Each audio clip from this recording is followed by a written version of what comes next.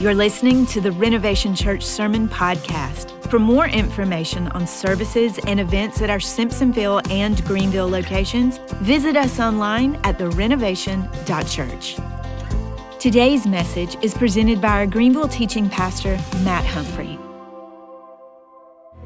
Well, good morning. Man, what an awesome day. Honestly, when I stop and think about all that the Lord has done in this last year, I'm just so incredibly grateful. I'm grateful for what He's done, for what He's brought and be a part of this church family. Words can't really do it justice. Just incredibly grateful for all that we've seen and know that this is just the beginning. And so we're honored to be a part of this. We're honored for what the Lord is doing and for this church family that He's knitting together. And so as we jump in, we've been in a series called First Things First. And usually when I pray and preparing for a message, I'm always asking the Lord what He's speaking. Lord, what are you speaking to me? What are you wanting to speak to your people? And sometimes even looking through a series and pulling on a thread in Scripture and trying to figure out what the Lord is wanting to speak. And this week the Lord brought me to this passage, and I'm like, how's that going to tie in? But I was more and more thinking about it. This is Jesus' first miracle, and I was like, hey, it's at a celebration. That's what we're doing today. We're celebrating. And in this First Things First, it's His first miracle. And so actually there's a whole lot, and I believe the Lord orchestrated all of this. So if you have a Bible with you, we're going to jump right in for the sake of time today. We're going to be at John chapter 2. We're going to start in verse 1. I'll give you a minute to get there. If not, if you didn't bring your Bible or your phone, notes will be, or the passage will be on the screen as well. I know I've said this the last couple weeks, I'm going to land the plane early, okay? I think I did last week. Don't laugh. All right, 3 thoughts. We're gonna learn from this as we open up God's Word. John chapter 2, starting in verse 1, says this. It says, the next day there was a wedding celebration in the village of Cana in Galilee. Jesus' mother was there, and Jesus and His disciples were also invited to the celebration. The wine supply ran out during the festivities. For those that are Baptists in the room, it's not grape juice, okay? It's cool. That was a joke. Cool. All right. So Jesus' mother told Him, they have no more wine. Verse 4, dear woman, that's not our problem, Jesus replied. My time has not yet come. This absolutely relates to nothing. But in student ministry, right as I was leaving, they were encouraging the students to memorize Scripture. And one of the teenage boys picked this verse. He's like, dear woman, why do you concern me? And I'm like, that's such a teenage boy verse to memorize. All right, verse 6. Standing nearby were 6 stone water jars used for the Jewish ceremonial washing. Each could hold 20 to 30 gallons. Jesus told the servants, fill the jars with water. And when the water had been filled, He said, now dip some out and take it to the master of the ceremonies. So the servant followed His instructions. And when the master of the ceremonies tasted the water that was now wine, not knowing where it had come from, although of course the servants knew, he called the bridegroom over. A host always serves the best wine first, he said. Then when everyone has had a lot to drink, he brings out the less expensive wine. It's the bottles first, but then after the party, they switch to Franzia. It's like the box wine, right? They start with the good stuff, and then they've had a couple, and then hey, let's bring out the cheap stuff. No one's gonna be able to tell. He says, but you have kept the best until now. And this miraculous sign at Cana in Galilee was the first time Jesus revealed His glory, and the disciples believed in Him. And after the wedding, He went to Capernaum for a few days with His mother, His brothers, and His disciples. So 3 simple thoughts that I want us to pull out as we unpack this story. The first one is that celebration is an important discipline. Celebration is an important discipline. You're like, that seems like an oxymoron, right? Discipline is not usually synonymous with celebration. But I think that sometimes we have to discipline ourselves to celebrate. Wedding was a very different thing in a culture then. Wedding wasn't just like a 4-hour thing that you endured. A wedding would last typically about a week, right? You get stressed out of your mind in the summer when you have like weddings and weddings to go to on Saturdays, right? Imagine like a whole week long of that, right? Now it was the highlight of culture. It was the highlight of society to have this festival, to have this wedding where they would celebrate what God is joining together, to eat, to drink, to rejoice. Jesus was invited to it. Jesus and his disciples. Jesus was a part of this celebration, right? We sometimes, when we think about following the Lord, we think about church, we were like, it's not synonymous, right? We need to be followers of Jesus that people want to be around, right? Not just like sticks in the mud. We need to be people who celebrate what God is doing, to celebrate his faithfulness. You think about it, the whole idea behind celebrating is a moment when we stop and we look back and we remember what has happened. We thank God for it. We thank him for where we're at and when we're looking ahead. Like this idea of remembering, 1,200 times in Scripture it says to remember. Why? Why was it always God was saying, hey, remember this, hey, remember this, remember this? Because one, we're stubborn.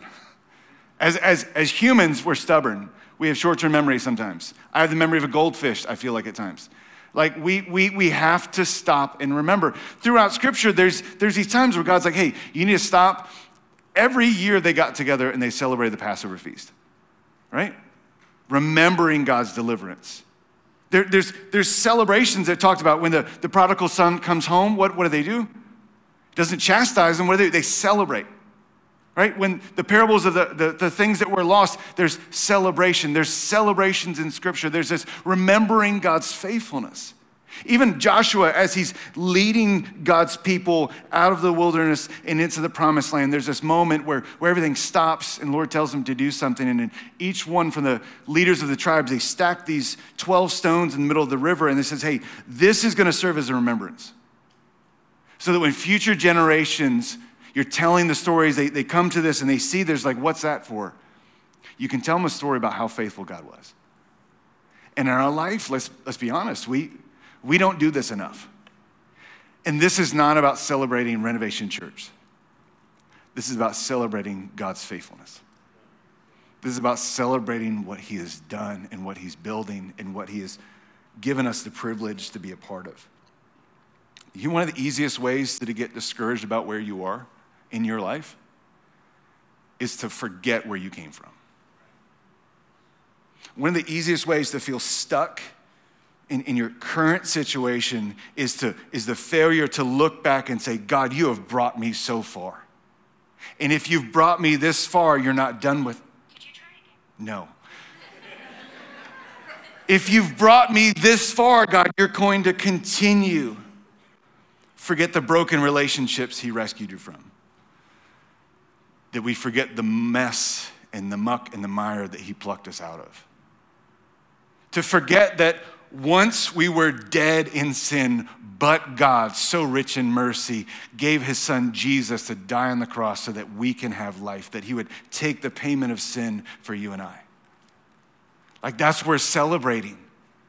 That the message of the gospel is celebrating that we were dead, but now we are alive. So as followers of Jesus, we've got to celebrate. Not celebrate our accomplishments or our accolades, but we've got to celebrate what God is doing. One of the best ways to give him glory is to celebrate his faithfulness. Is to remember how good he is, what he is doing. And celebrate the small stuff. We celebrate the big stuff, we celebrate the small stuff. If you feel like there's not stuff in your life to celebrate, then start doing stuff in your life worth celebrating. Start simple acts of obedience. Start following Jesus in a way that you have moments and things that you can look back on and celebrate. So as a church, like that's what we want to do. We want to celebrate. We want to continue to, in fact, we have I did this as a reminder, we have cupcakes on the way out the door today, all right? Because who doesn't love a cupcake? It's like the perfect thing. But we're going to celebrate. Like we always want to have a posture of looking back and celebrating salvation and celebrating baptisms and celebrating those that have making their next step, going through Rooted, those that the child dedications that we've seen, those that are building community and being a part of families. Like we're celebrating that as a church. We're celebrating his faithfulness, his power, celebrating the fact that we're even here. Like this is a miracle. And we've talked about the stories and how all this happened, but we couldn't orchestrate this.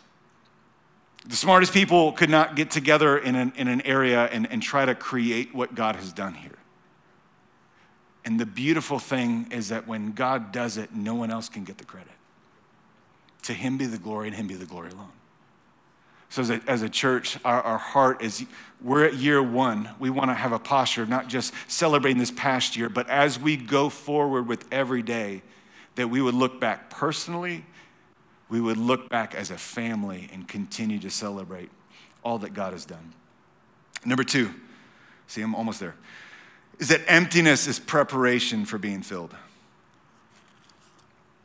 Emptiness is preparation for being filled. I'm not sure why they ran out of wine. I mean, the disciples were there. I don't know. It's one speculation, right? Jesus' crew, they were kind of a ruly bunch, right? He brought them along, and they were invited to this. But more than that, they actually believed that maybe it was because this young couple didn't have a whole lot of money. And so they spent everything, and it wasn't enough. And they ran out of wine. This wasn't just like a faux pas. It's like we live in the South and we cook extra casseroles when someone comes over, right? You don't want to run out of food. Like you just can't. I'm in that boat too. I would rather have more than enough food than run out. But in this situation, this was like disgrace. For a couple to run out of wine, which represented healing and celebration, was basically saying like, this marriage is destined to fail. There's no joy in this marriage. Like there's nothing, and it wasn't just the social embarrassment that this couple would have to live with because it was a deeply communal society. It was actually to the point where they could be legally held responsible. You were legally obliged to provide for your guest at a wedding, at a celebration. So the fact that they would run out of wine wasn't just like, ooh, it was like they were facing trouble.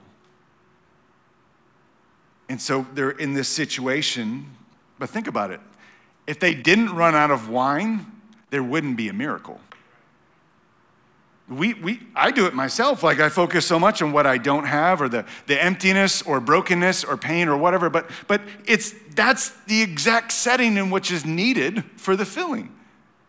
Brokenness has to happen for there to be healing, right? Jesus didn't come for the healthy, he came for the sick.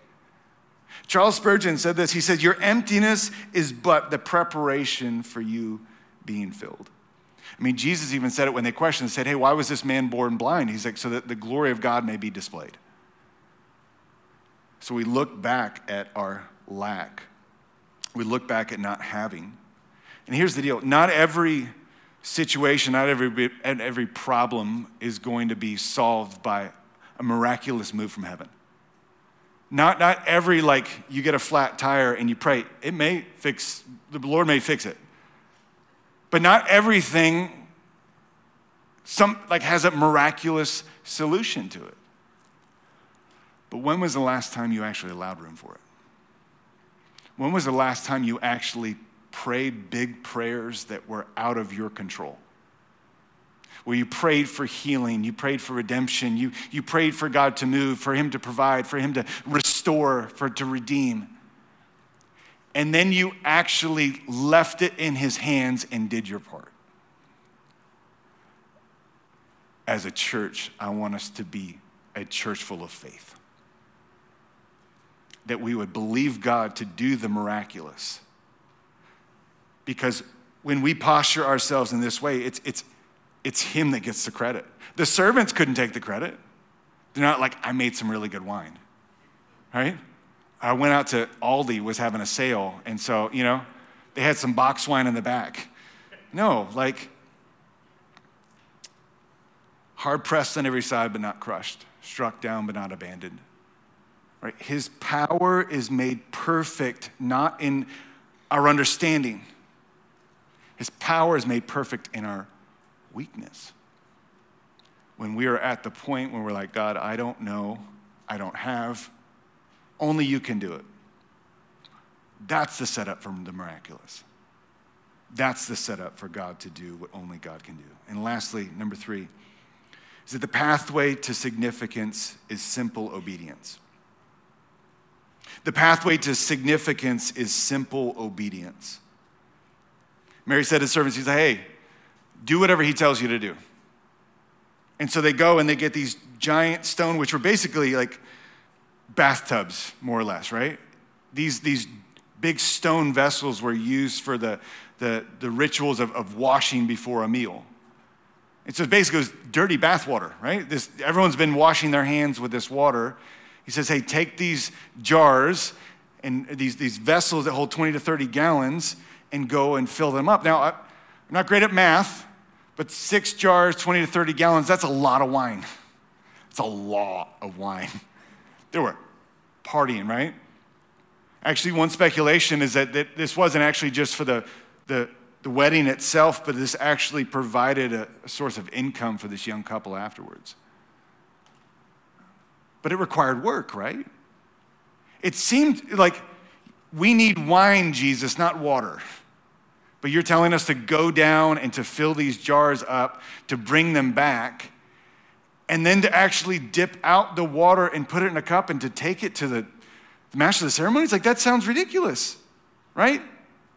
Logic says that doesn't make sense. But sometimes things just don't have to make sense for it to be right. Obedience doesn't always, if our obedience is tied to our understanding, then there's no faith. Think about that. If you have to understand every step that God says to take, you're not walking by faith, you're walking in your own understanding. And we lean not on our understanding, but acknowledge his ways in everything, and he will make our path straight, correct? So, we search for significance, right? We search for it I saw this article of this guy who's spending $2 million a year on trying to be young again. $2 million a year. Like we try to find significance in what we eat and how much we eat or how much we exercise or don't exercise or climbing a corporate ladder, or we want to find this hack to find significance in our life. Like the world has all kinds of opinions of this is how you're significant or this is how you find significance. The Bible's clear that we find significance not by some hack, but it's by simple obedience.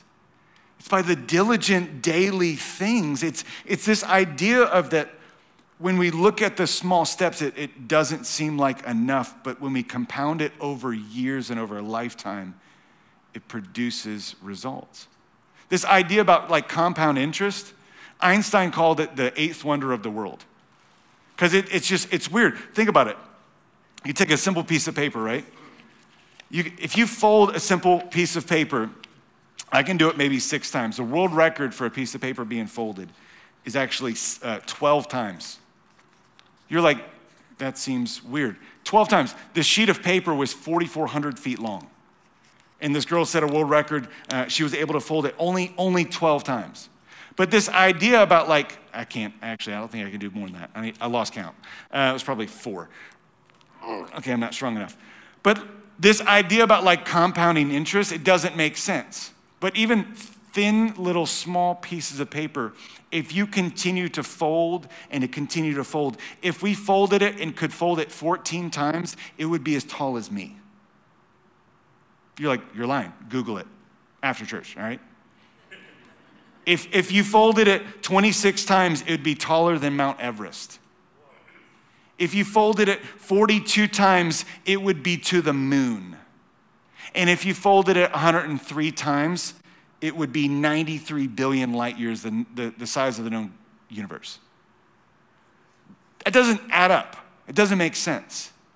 It's this idea about compounding and building, and what God is saying is we look for the big moment. We look for the achievement, but what God is saying, no, the achievement is in the daily thing when you get up tomorrow morning and you spend time in God's word. And the next day, you spend time in God's word. And compounded over a lifetime, you will look back and say, look how far God has brought me. Investing and praying for your family. Finding a place to serve in the church. Doing these daily things. Filling the jars of water doesn't seem like much. But even mundane things in the hands of the master produce miraculous results. I want to be a church that walks like this. We've told this story to a few people before, but the Kuyars and us, we go on a trip every year. We've done it for, I don't know how many years. How many years now? 10? Feels like that. Back before we had kids, and now there's like 47 of them. We go the way of the mountains, and in 2020, we were hiking on a trail together. We had all of our kids. It was like a little mini circus. We're walking out of this place, and we're walking to the car, and this car drives by, and he's kind of like looking at us weird, kind of stops, rolls down the window. We thought he had a question, and he said nothing, then kept driving. And so we're walking, all of a sudden he starts like running after us. And immediately you're like, guards up, somebody running towards you, and he saw Ashley and Laura Beth first. He's like, hey, I want to talk to you guys for a minute if you're okay with that. He's like, actually, I want to talk to your husbands too. They're like, you can't just talk to us, can't ask us for directions, And so we kind of walk over and we're skeptical. He's like, hey, I feel like the Lord wanted me to tell you something. And immediately you're kind of like, all right, let's see. But he has no idea who we are. He has no idea that we're in ministry, let alone that we're followers of Jesus. I had no idea that Renovation Church Greenville was even a possibility of an idea at this moment. And this guy starts speaking stuff over to us, and we gathered together, our two families together, and he asked to just pray for us. And we wrote this down so we wouldn't forget. And he said, I see that God has given you gifts that when you use them, you'll be surprised by what comes out of you. He said that God is going to use us to reach people